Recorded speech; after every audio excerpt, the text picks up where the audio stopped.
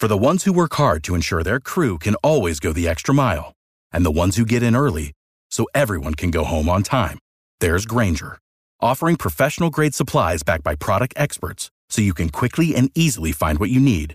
Plus, you can count on access to a committed team ready to go the extra mile for you. Call, click Grainger.com, or just stop by. Grainger, for the ones who get it done. Okay, so imagine that somebody has started to tap you and you have no idea why they're doing it. And they just keep tapping you and tapping you. Then you finally ask them, why are you tapping me? And they tell you, I wasn't tapping you. And you kind of feel a little bit crazy and you're confused, but they stopped. So you just move on and you try to forget. But then they start tapping you again and again. And you wonder, what did I do to make them do this? Why are they tapping me again? And so you ask them again and they say, I literally don't know what you're talking about. I'm not tapping you. But they also stop. So then you relax. You say, okay, this must be me. I got to breathe through this. I just have to relax. Then the tapping starts again and it's heavier and it's harder. And then you can't make sense of this. And they certainly aren't taking ownership of it. So you start to think, either I'm crazy or maybe I deserve this. Maybe everybody goes through this. Maybe this is what every relationship is like. Somebody is tapping and tapping and tapping. But then it will stop again and you relax again. And so then after years of this happening, anytime this person even starts to come within your vicinity, you get tense and stressed out. And then you start to get angry because now they're disturbing you at any given time. And they may look like they're just going about their business. It's no big deal. And nobody else knows about their tapping. So you really do think you're crazy. And all of a sudden you think something must be wrong with me because this person seems fine.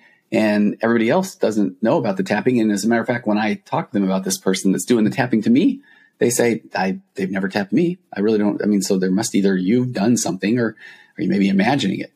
Or even maybe somebody else says, well, yeah, every now and again, my spouse will tap me, but is it really that big of a deal? But they don't even understand the intensity, the veracity, the consistency in which you are being tapped. So you think you are crazy. And then eventually people are just telling you that you need help with this tapping problem. So then you just continue to try and figure it out, but it only makes it worse the more you spend time trying to figure out, is this something wrong with me or do I deserve this?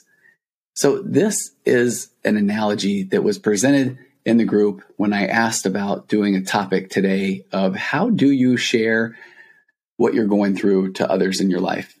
Or do you even share? Here's the exact request that I made in the group. I said, hey, everybody, I had somebody share with me yesterday that the one thing they haven't heard in the world of narcissistic podcasts was podcasts with examples of trying to share or convey your situation with others. Times where it has worked well. What did you say? Or maybe what worked? And unfortunately, I was asking for the examples of times when you tried to convey what you're going through to people that you thought might understand, but they didn't. And I know that there were people in the group that are in various stages in the process. So I thought it would be good to ask the people in the group. Meaning that I know that I've done episodes where I said that you need to identify your non-Switzerland friends, or understanding that somebody truly isn't going to understand unless they've experienced something similar sometimes helps people be more aware of who they can confide in. And then I put out there that I realized that in simply trying to pose this question, that I found myself wanting to keep writing and explaining as if I was writing out this very podcast outline. So I just asked people if they had stories either way.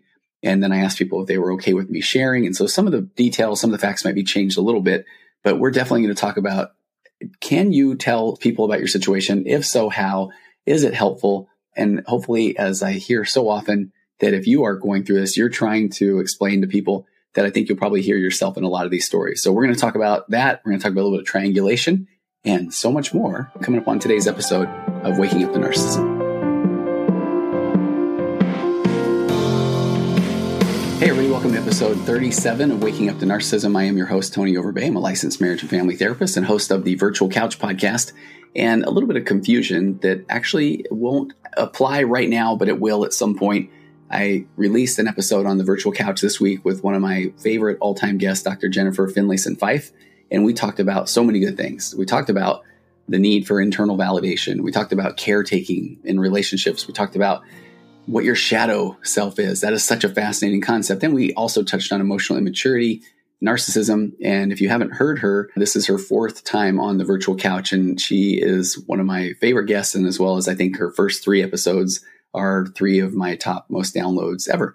The reason I'm bringing that up is because when I recorded the intro to that podcast, I think I literally said, it's episode, I think 327 of the Virtual Couch.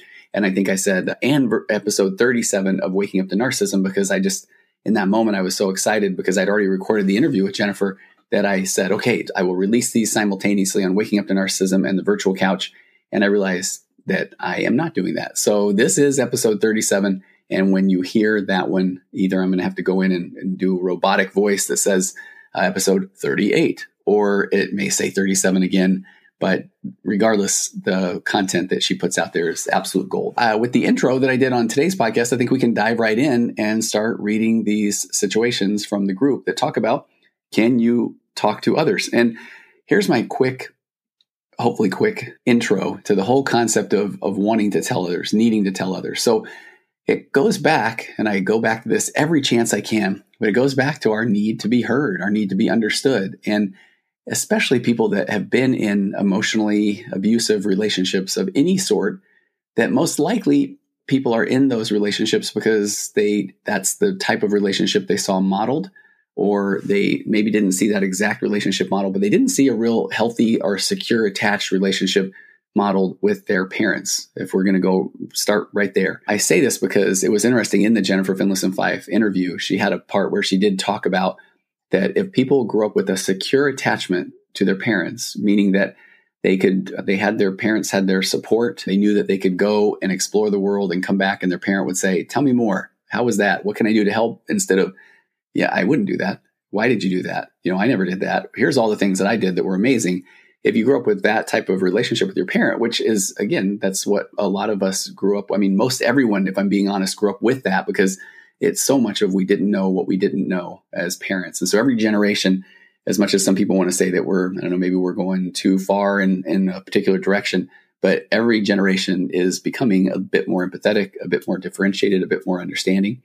So if you grew up and didn't see this perfectly secure attachment in your relationship, or watched your parents do that, or you didn't have that relationship with them, then most likely you did not get the external validation to give you a really strong sense of self. Because if you did, and again, I don't want you to feel like I am saying, then you are an anomaly. No, you're the norm. If you didn't get that external validation as a kid that gave you that secure attachment, then we're still looking for it. We're still trying to say, hey, what do you think? Are you there for me? Can I count on you? Do you have my back? Do you love me? So we have this desire, especially when we're starting to wake up to the emotional immaturity or narcissistic traits and tendencies of our spouse or our parents or our siblings or our work or our religious institution or any of those things. As we wake up to those narcissistic traits, then we all of a sudden feel like we do need some external validation. It's in our core, in our bones, to want to reach out and say, what do you think? Am I on the right path? Am I doing the right thing? So we have a need to connect with others. Now, the problem is if you are trying to connect and be open and vulnerable and share your heart with somebody that then is going to say, yeah, I think you're wrong, or, well, there's two sides to every story, then that is going to feel incredibly invalidating. And if you're one who grew up without a secure attachment, without that validation to begin with, that can be crushing. And that's why it is so important to understand this concept of, why do I want the validation of others? Well, it's because you're a human, and because you haven't had that validation growing up. And so we just desperately want to be heard and understood. And we still want somebody to tell us it's going to be okay. And even as we grow into emotional maturity, I think it's fascinating that we're saying, hey, you never got that external validation as a kid, or maybe even into adolescence. You got into a relationship where it wasn't emotionally secure there either. And so you received gaslighting, or you would put yourself out there and it didn't always go well. So now all of a sudden you're trying to make this big decision. Do I stay? Do I go? What do I do? So of course you're going to reach out to others and say, man, this is what's going on in my relationship, or this is what he's doing, or this is what she's doing. So I hope you can see the reason I lay that all out is that, of course, we're going to want somebody else to say, that sounds hard, or tell me more about that, or really, she said that, or he did that. I just want you to know you're normal, but that's why it makes it all the more important to identify, is it safe? Switzerland sounds like an amazing place, and that neutrality can be a really good thing in certain situations. But if you are now putting your heart out there because you're trying to make these big decisions and you never had anybody that was really there for you to help you make decisions throughout your life, then you can see that all of a sudden a Switzerland friend is only going to bring you even more confusion, if not make you feel worse. So how do we identify who we can talk to, and how do we identify if they are safe to talk to, and how do we present the information? So I'm going to read a lot of comments today from the group. And I've got a couple of side notes here that I think are going to be pretty interesting. So the first person said, in my situation, it's more that my friends and family are telling me that my relationship is not normal. This person says they have built-in support, that even the soon-to-be narcissistic ex, their family and coworkers all back this person up. She said he has no flying monkeys. But the reason I even read that one is she says, but I'm still paralyzed. And I think it's a great intro to explain that it is absolutely still a paralyzing thing, even when you feel like you know what you're doing, and even when you feel like you have support. That isn't to say, oh my gosh, you're hosed, but I just want to normalize why it is so important to have the safe place that you can start to process this. And I will say over and over again that this is why the whole title of this podcast is Waking Up to Narcissism, because you're waking up to so many different things. You're on a deep dive. You're trying to get your PhD in gaslighting, as well as in psychology, and as well as in personality disorders, as well as in attachment theory and emotional regulation. You got a lot on your plate. It is absolutely a process. And so it becomes important to find people that you can talk to. The next person said, nobody would understand what I was saying, and I would tell them of the stuff that he did, but it sounds minor. And they act like it's one paper cut, but it's the other thousands that he's given you. She said, what I started doing was taking screenshots of his text and sharing it with select friends when they started to get it. After months of seeing the abuse, a few of them still think he's not that bad and they're friendly to him, but most of them get it. She says, I've cut out all the Switzerland friends from my close friends. And she said, if you're going to play both sides, I don't need you in my life. I tried to let people be neutral at first, but as the divorce went on and as the abuse got worse, I started to be really picky of who I let in because he loved triangulation. Oh, we're going to take a side note and talk about triangulation here for a minute. But here is one of the most difficult, challenging, and normal things about this entire process. And I think those comments summed it up so well, is if you did not know what you know now, if you had not been going through the relationship, the struggles or challenges that you had, and if you weren't now hearing example after example after example that sound exactly like your situation or very close, I feel like giving someone grace, the Switzerland friends, bless their heart, all of those sort of things, because if they have not been through it, if they do not know what they do not know, when you read something like what I just read, I get that it can sound like, oh boy, you're being pretty judgmental. You're taking screenshots. You're showing other people. You're airing his dirty laundry. Yes, I am. And that's the difference. Because at some point, and I used to joke about this in my head and then out loud, as the therapist, I started to feel like, man, who am I, the reality police? And then over time, when you see hundreds and hundreds and moving into the thousands of examples of healthy, emotional, mature, we didn't know what we didn't know. Now we have the tools. Now things are better. Versus the consistent pattern of emotional abuse, emotional immaturity, gaslighting, not taking ownership or accountability, all of those things, then I'm going to pull the reality police card out here and lay it right down on the table. If you heard that last example and you think, well, she shouldn't be doing that, well, then you probably haven't been through what this person's been through. She mentions triangulation. This is a key thing when it comes to narcissistic relationships. I'm going to read from verywellmind.com. What is triangulation in psychology? And this is by Arlen Kunick and medically reviewed by David Sussman, who is a clinical psychologist or a PhD.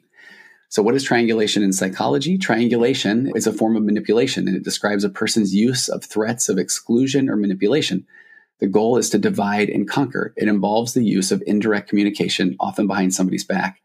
And they say in the list of toxic behaviors, triangulation may be the most well-known. So what is it? Why is it a common manipulation tactic? How do you recognize it?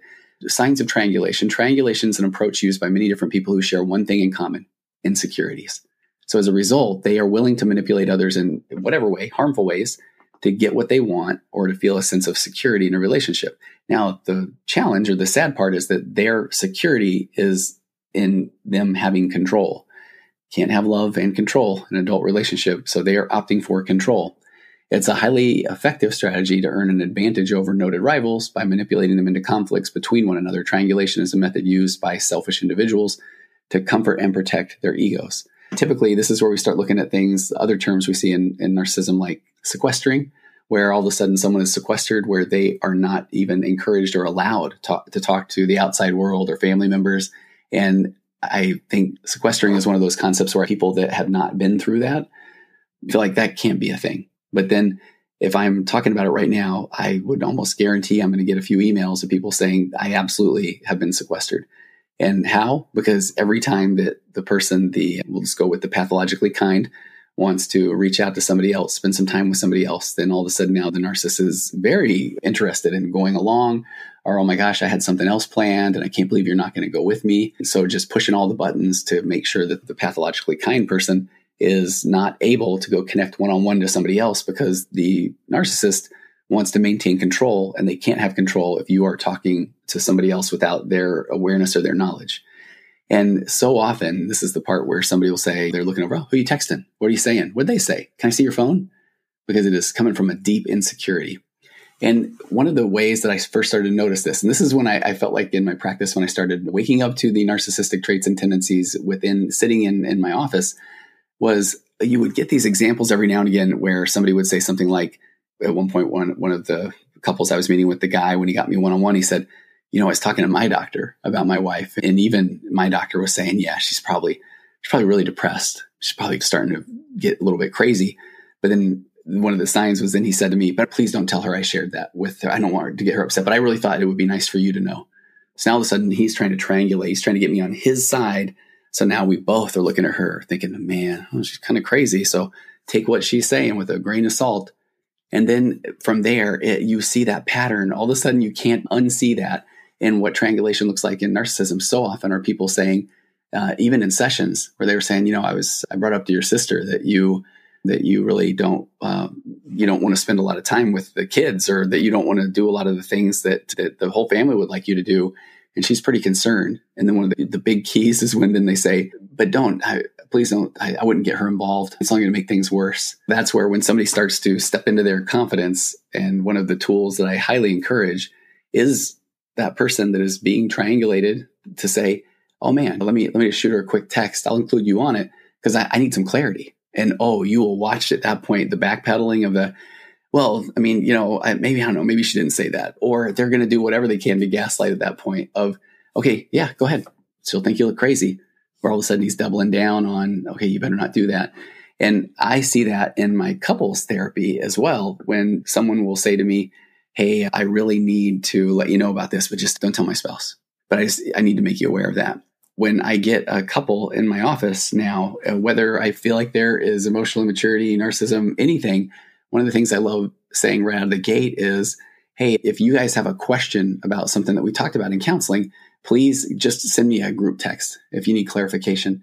And you usually get one, maybe a week or two after, where the pathologically kind, whether it's the husband or the wife, will often say, hey, my spouse says that you were saying in the session, even when you were one-on-one or when we were all together, that I was the crazy one. I mean, I'm overselling this right now, but that I was crazy, or I was wrong, or they said that, no, that's not what Tony said. Tony said this other thing, because they were trying to use it to their advantage. And so I love being able to say, hey, thank you so much. Yeah, I didn't say that. And here's exactly what I said, because it usually stops the triangulation right away.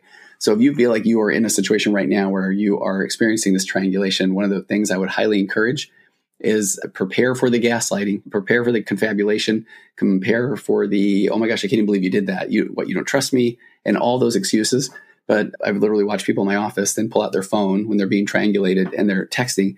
And the one time in particular that I can remember this, the spouse who was the emotionally immature said, hey, what are you doing right now? And the other spouse literally said, oh, I just texted the person you said. And I said, hey, my spouse just shared some things that I didn't understand where you were coming from. So maybe we can have a conversation. And just did it. It was amazing. It was fascinating. There's a lot of examples. This is where we start to get into the scapegoat and the golden child in relationships. If you look at that purely from a place of triangulation, that the narcissist is at the top of this triangle in a sense, and they are going to now pit the scapegoat against the golden child. They're going to praise the golden child and say, I'm glad you're not the scapegoat child. So the triangulation is just a way to maintain control and then feed their own insecurity and put them in the center, because in that center position, then they can have as much control as they feel like they need in order to boost their grandiose ego or their insecure ego. In this very well-mined article, and then I'm going to jump back to the examples that it gives. I love how it just says, when they're talking about examples, they say if a parent refuses to acknowledge their children's personality and individualism, and at the same time, siblings are treated very differently and discouraged from communicating with one another except through the parent, it's triangulation. Similarly, if a partner or friend uses another person to create a hostile environment, create drama, that's what I was explaining earlier, or pressure you into doing things you wouldn't do otherwise, this is triangulation. Individuals also use triangulation to bring another person into a relationship or friendship without confronting the person they have an issue with directly. Here's the key. The Very Well Mind says some people with cluster B personality disorders, such as narcissistic personality disorder, antisocial, histrionic, and borderline, tend to view or judge themselves in relation to their level of competition with others. And it's this competitive win-lose attitude that can occasionally turn malicious. So ultimately, it can lead a person with a personality disorder to seek ways to undermine or manipulate someone that they view as a potential threat. So triangulation, and I'll put that in the show notes, but I think it's a really interesting article to read. So let me get back to some of the examples. The one that I opened up with next, where the person said that it was the tapping example. And I so appreciated that because I mentioned this again because the comments were just right on point, where people were saying, that is so accurate. That's an amazing analogy. They'd also heard an example of it's like you're a little rock with water dripping on the same spot over and over and over. And we know that eventually even that water will wear a hole in the rock over time. Let me share a couple of others. The person said, my family and friends and my church congregation have been very supportive. And they say that they feel that for the most part, they know this person well enough to respect their decision. Many of them have believed the person writing this email, and they've even defended them when necessary.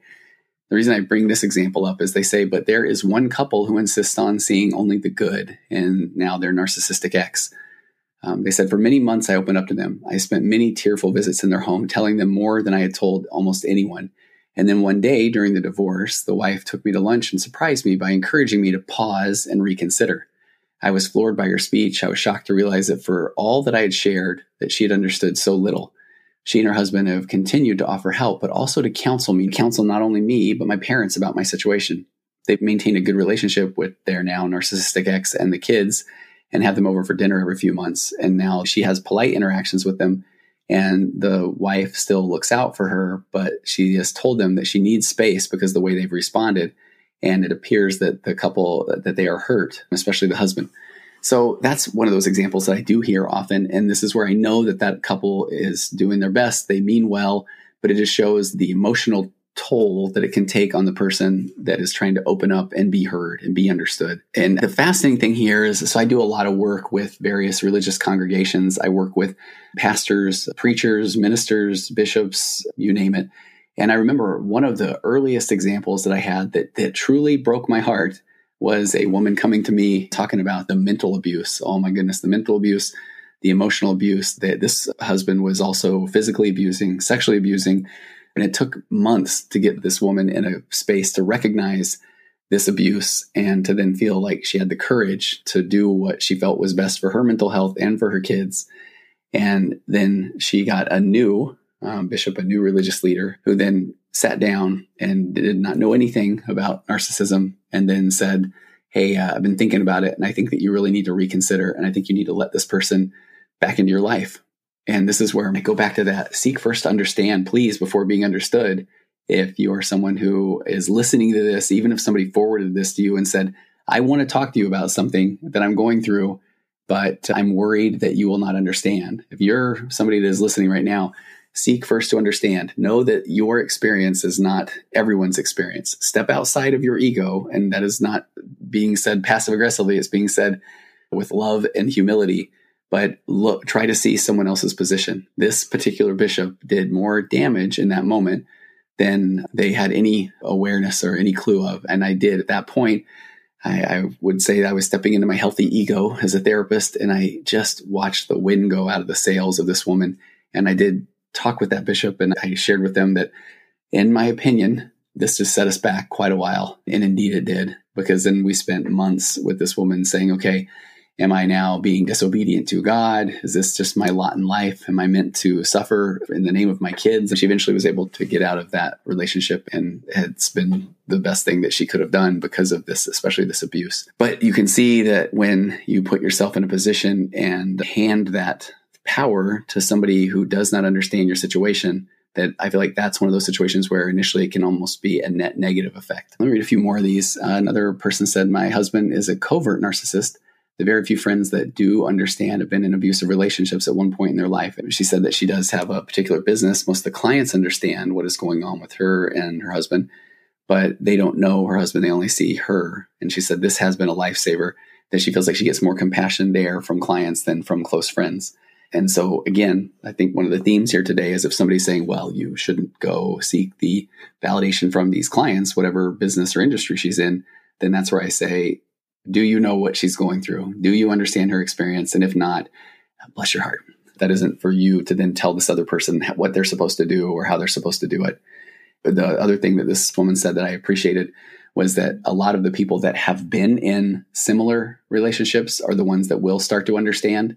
But then she made a real small point here that I appreciate. But she said, but even then, not all of them do, because everyone still is having their own situation. This one's pretty interesting too. Another person said, when I told my mom, who happens to have a good relationship with their soon-to-be narcissistic ex, that she thinks that he is narcissistic or has narcissistic traits, she responded and said, well, don't we all have some narcissistic traits?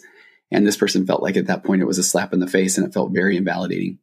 She said, I found that it was most helpful to share specific examples of behavior coming out versus saying he's a narcissist, because people have in their minds what that is. And it doesn't match their impression of either the person or a lot of people, this is my opinion, they still just have this belief that the grandiose, malignant, malicious narcissist who boasts about everything. And that is absolutely one tiny version of narcissism. And that's where we start going into the world of emotional immaturity. She said that when she can share specific examples of his behavior, then they can start to agree and see a pattern that things are not okay. And another person jumped in and said, I second this, using specific examples of what their narcissist says, even more than just saying, he tells me I'm wrong. Instead, she says, I say something like, he said, you're wrong, you're just wrong. And even then people have been more supportive and believe her. And now they're more surprised and say, did he really say that? And she said, I think they believed me before, but if you don't have experience in it, it's hard to understand. People just don't know what they don't know. This next it's pretty lengthy, but this one is so powerful. This person said, both my parents are narcissists. Dad is overt. Mom is covert. Dad was definitely more of a challenge than mom. For a long time, I didn't know what was wrong with my relationship with my parents. So I told people that I love my parents, but I didn't like them much because we didn't have a lot in common. She said that worked pretty well. However, for the last couple of years, since learning of why my parent-child upbringing was so toxic, she said, I have gone no contact with my parents, explaining that it's impossible. But then people will say, how on earth can you not interact with your parents? She said people ask her all the time.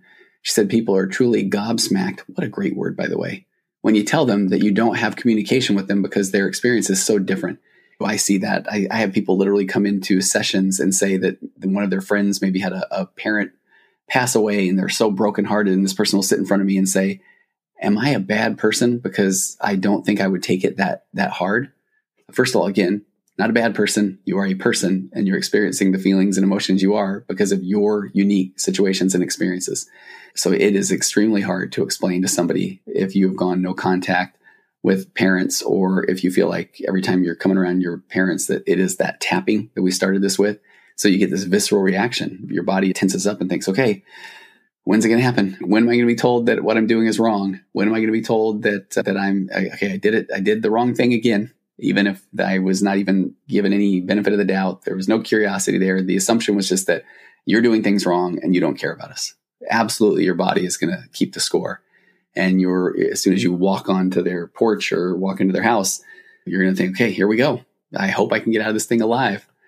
So she said, I think the ideas about what the parent-child relationship should be, she said, that's hard to understand, again, unless you've lived it. She said, Mother's and Father's Days are hard because you see what you didn't or don't have. She said, and people are extra shocked when you say that you don't have a relationship with them, especially on those days. She said, I found people who know me and care about me a lot, and they can see and understand. It's the people who don't know me well that can't see it. She said her mom came to her work a few years ago, and everybody at her work just said, man, your mom is delightful. She said one of her better friends who had never met her mom before and who was one of her safest people saw it immediately and could pick out those behaviors. She quotes me in the post saying that Tony says to identify your non-Switzerland friends. And then she adds, I would also say family. And I think she's absolutely right. She said, I find that I choose to spend less time with my Switzerland friends and or family because that is what raises my emotional baseline. She said, I also realized from listening to the Waking Up to Narcissism and other podcasts that I have to decide what and how to share and to whom when it comes to this situation. She said, I simply tell those outside of my circle what I've always said before. I love them, which she says now she does start to question. But she said that we don't have much in common. And she said, should I be able to be honest? Yeah, that would be great. But I found that there are a lot of people who don't understand that parent-child dynamic unless they have seen it or experienced it. She said that she's also dated a handful of narcissists because she now realizes that that was familiar and she didn't know anything was weird or different or wrong. Her friends were much more adept at understanding those examples. She said, I feel like my life has been a true death by 1,000 cuts because she was so unaware until pushing 50, trying to leave out some of the specific details. She said, once I understood what the situation was, I am still processing and grieving what I should have had in all those crappy relationships. So she said, I guess for me, I've always been misunderstood by others and my relationship to my parents. And I realize why that doesn't really matter anymore. She said, I know what they did, which was really what they didn't do, and how that has adversely and deeply impacted every facet of my life. I simply don't have the desire or energy to explain it anymore. And wasting energy on this doesn't help me either. Ooh, she said that so well. Start looking at that concept of burning emotional calories. I started talking about that when I had Anna from Boise Neat on my Virtual Couch podcast. We were talking about organizing and decluttering, and that podcast, I'll have to link that one because I had more epiphanies during that podcast than anything. She was presenting so well what physical clutter does to our emotional health. And I started thinking about, man, that absolutely emotional clutter does the same thing. It's exhausting and we waste far too much time and effort on, I'm having a little ADD moment here, but I have to follow this train because in that podcast, here was the key takeaway. She talked about, so I have not the neatest garage. We can walk in it. We have a gym in there, that sort of thing. I can't necessarily park all the cars in there though, I'll be honest. And so every time I look at that, it does bother me. And I think I need to do something about that. And it's hard to not go to, man, what is wrong with me? I'm not your amazing husband who can keep this spotless garage. And I have a neighbor who has a spotless garage. And so often I can even find myself going down this absolutely insane negative path where I see that my garage, when I open the garage door, that I see the clutter, I see the mess, I start to think what's wrong with me. Then I think, oh my gosh, the other guy, his garage is amazing and wonderful. And then here comes my anxious attachment where I think about when my wife walks through the garage every time, is she thinking, man, if Tony would get his act together like that guy. And then I start, it's so wild. And that's what brings out my own emotional immaturity. So talk about emotional clutter. She was talking about if you get that garage clean, then when you get home and you open up the garage door, you just walk inside. Look at all the steps that were skipped if in this analogy that garage is clean. Now, if you look at that in your life, if I'm continually having to figure out, what do I say? What do I say to my parents? How do I talk to these friends? How do I show up? What am I supposed to say? It's that same thing of where I have way too much emotional clutter and I am burning way too many emotional calories. And so imagine then if you have needed to set boundaries and cut certain people out of your life, now all of a sudden you're not worried about how do I show up? What do I say? How do I get them to understand? You're just moving on to the next person, the next healthy person, the next thing that you enjoy doing. You're living more by your values. You're not coming from this place of an emotional deficit. I just think that that is so powerful. So she said she'd shared with me that I can use this. And she said she would even be happier to elaborate if we need. She said, I would love to have more information on this dynamic herself. And she says she has a great therapist. She does a lot of reading, but then she does benefit from hearing others' experiences. And I feel like her experience is going to help so many people. I'm going to do this on the fly because I had posted to the group that I was about literally ready to record the episode.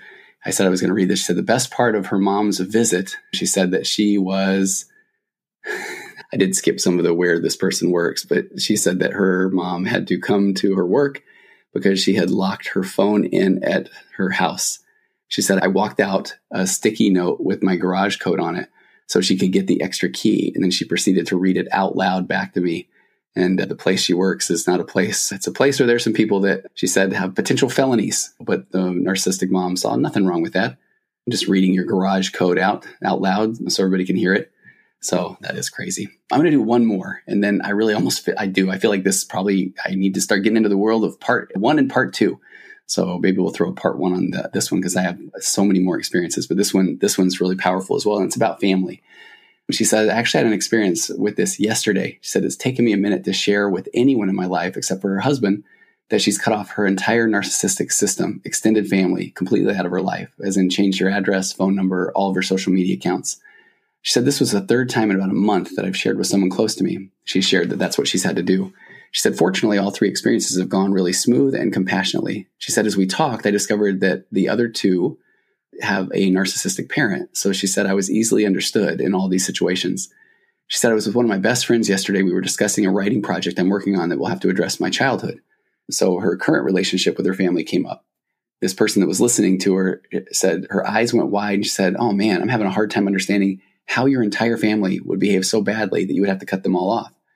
And she said, "I can't express that well in writing, but as she said it, and with the tone, body language, and facial expression, I knew that she meant, we've been through a lot together, and I know your heart, and I trust you, and I know you wouldn't have cut them off unless you had to." So it wasn't that she was questioning if this person had made the right decision. She knew that she had made the right decision. And the person writing this said, "I really appreciated being met like that, especially where it's still new to acknowledge that I don't have a relationship with parents, siblings, grandparents, aunts, uncles, or cousins." And she said this person had never heard of narcissism. So she said I was able to explain it to her a little bit. I taught her about the flying monkeys, and I explained that's why it had to be so many family members, that it's not just a conflict between me and my mom or me and my grandpa. She said the head narcissist. She said, I told her I wanted to bring my family along into the healing so bad. But she said, it's been like a barrel of crabs, though. I can't get a firm hold in all the healing and ground I've gained and swim upstream with my whole family pulling me down at the same time. She said, even if they don't know that they're doing it. She said, I was the family rescuer, and I won't play that role for them or anybody else anymore. They want me back so that I can fix the family. She said, I've been such a people pleaser. I never say no, or I never stood up for myself before. But she said, my boundaries were constantly being challenged rather than respected. And it finally came down to parenting my parents or parenting my children and myself. And she said, I chose myself and my children. Man, what a beautiful way to explain that. And she said that her friend got it. And then I do appreciate this. She said, I wonder if it went so smoothly because, and she listed a few things. She said, number one, although this person had never heard of narcissism before, that this person had done quite a bit of her own work, both individually and private therapy, as well as working on her family dynamics. She said, number two, we've been friends for years. And again, she's watched me in action, and we've talked about a lot of really hard topics over the years. I think both of these, by the way, are so spot on that you have to go through things in order to look for help. And even then you have to now get help, do the work that is involved in getting help. You have to find good help. And then that gives you more empathy or awareness of situations. I've had people in my office, a wonderful person earlier this week, that they've been through some really hard things, been through some issues with infidelity, betrayal. And they just said that had they not gone through that, they would not have the view they now have that everyone is probably going through things, which I absolutely believe. We're all going through stuff. So it's how do we present it? How do we show on the outside? And she just said it just gave her a lot more compassion, that even when you see a couple that seems like everything is perfect, you almost default now to saying, oh, are they trying to present that out to the world? Looking for that external validation? Do they get their dopamine bump from everybody saying, you guys look amazing? Or you see somebody that is at some event or something by themselves. I know that we go back where we started with this, where it's fine to say, or maybe their husband just is sick or got caught up at work. But now we have to be aware that if that person came up and said, no, I'm here because my husband's never supported me in going and doing my own thing, and so this is me standing up for myself. That's where I feel like the difference comes in. That's where I feel like either now I want to look at that and say, man, that sounds hard. Tell me about that. Because the last thing that person wants to hear is, well, I'm sure you played a role in that too. She gave a couple more. She said, I'm not in the middle of it anymore, so it's easier for me to talk about it. I'm also much more settled with what has happened, and I've had time to stabilize out in it. She said, so I wasn't apologetic or iffy about my situation. I'm confident I did everything I could, and I'm confident this is the only way for me to move forward. Whew, that's where I want to give a big old amen at the end. And that's where I feel like the waking up to narcissism, the waking up to emotional immaturity, the process, the path, how long does it take? As long as it takes. What does that process look like? It looks like wherever you're at on the process. Could you do it a little faster? I don't know. I really don't, because you're doing it. So read all the things, listen to all the things, and just know that you are on a path. And that one right there, I'm not in the middle of it anymore. It's easier for me to talk about it. I'm more settled with what has happened. I've had time to stabilize. So now I'm no longer going into things apologetic. If somebody now, and that's the thing I think is so fascinating, when you're in it, when you're in the middle of it, and somebody is saying, like earlier, this bishop who told this client of mine, I think you should probably tough it out. I think you should let him back. Boy, if my client, I know her so well now that if that happened again, she would say, I think she would say very kind, but I think she would say, are you out of your mind? Because now she can stand in her calm, confident energy, her healthy ego based on all the work that she's done to get to this point. Right now you're in the trenches. You're doing all that work so you can get to that point where when you get through it, you will know. I know you will know. That's the part that is good and bad to watch that whole process through with people. I've got somebody right now that's been going through it 3 years or more. And now it's as if every week that we talk, they're saying, yeah, it's not bothering me as much. Or now the person, my ex, says this. And now I notice that he is doing the same pattern of behavior with this other person. And it doesn't trigger me anymore. And it's because they've done the work. They've gotten through it. It took as long as it took. It took rule outs. It took reaching out to others. It took reading. It took podcasting. It took therapy, all the above. But now this person's saying, I'm good. I'm going to be good. Number 4, she also said that this person had never met her family. So she said, but it was easier to not take my word over a prominent figure in the community who looks so good on the outside. And I appreciate her point there, because a lot of the people that are telling me that, especially if they have the narcissistic ex or soon to be ex or spouse who can present so well, that then it is hard for them to hear. And man, I've had a couple of people email recently that are in relationships with prominent people. And I see you. I haven't gotten back to everybody on that, but I know that can even be more difficult. And it doesn't just have to be a prominent figure, but it can be somebody who presents well. But that can be really, really difficult because it can make you feel just crazy. Okay, there are so many more examples, but we've been going for a while. And quite frankly, I have a session in about 5 minutes. So I'm going to wrap this up. I'm grateful, as always, for your comments, for your support. Please feel free to share the episode. Go to my website, tonyoverbay.com. There's a contact form. Ask questions. Tell your stories. Podcast suggestions. I am desperately looking for therapists to say, I work with this population. I probably got 3 or 4 more emails just within the last week of people saying, my therapist recommended I listen to your podcast. I love that. But therapists, give me a ring. Not really. Shoot me an email. And I want to put together a database, or email me and say, I know what I'm talking about, but I'm not looking for clients in this space because I really want to do some collaboration. I've got a new podcast coming up down the road. It's going to be therapists getting together and talking almost as if it was group supervision or that consultation. And I want some therapists. I've got plenty that I've interviewed on the virtual couch, but I want people to talk specifically about this population. So I'd love to hear from you. And then I know I focus so much on this private women's group that I have that continues to grow and thrive, but I'm getting more men that are saying, either they're saying, hey, maybe I am emotionally immature. This is resonating. What do I do? And I'm also getting men that are saying, hey, look, old man, I'm in a narcissistic relationship. My wife is the narcissist or the emotionally immature. What do I do? And I'm getting those names as well, because I want to get a group together there too. Just right now, I'd worry that the group wouldn't be big enough to really thrive. And this women's group is amazing. So if you're a woman that's going through it, and the narcissistic relationship, fill in the blank, with spouse, with parent, with institution, with sibling, you name it, boy, what a place of strength. So reach out to me and let me know about that too. I have an amazing assistant now. The emails are being read. She's reading those. I'm reading those. So I want you to know that your data is kept. It's secure. I don't just blast those out, but I did want you to know that I'm getting a tremendous amount of emails. So she's helping me with that too. But we'll get you in the group. I want your questions. We're putting together a database. We're putting together resources. So we want to help however we can. All right. Hey, thanks everybody. I'll see you next week on Waking Up to Narcissism.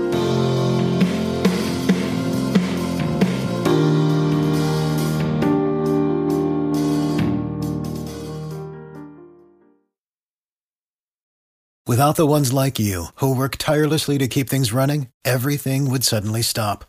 Hospitals, factories, schools, and power plants, they all depend on you. No matter the weather, emergency, or time of day, you're the ones who get it done. At Grainger, we're here for you with professional-grade industrial supplies. Count on real-time product availability and fast delivery. Call, click Grainger.com, or just stop by. Grainger, for the ones who get it done.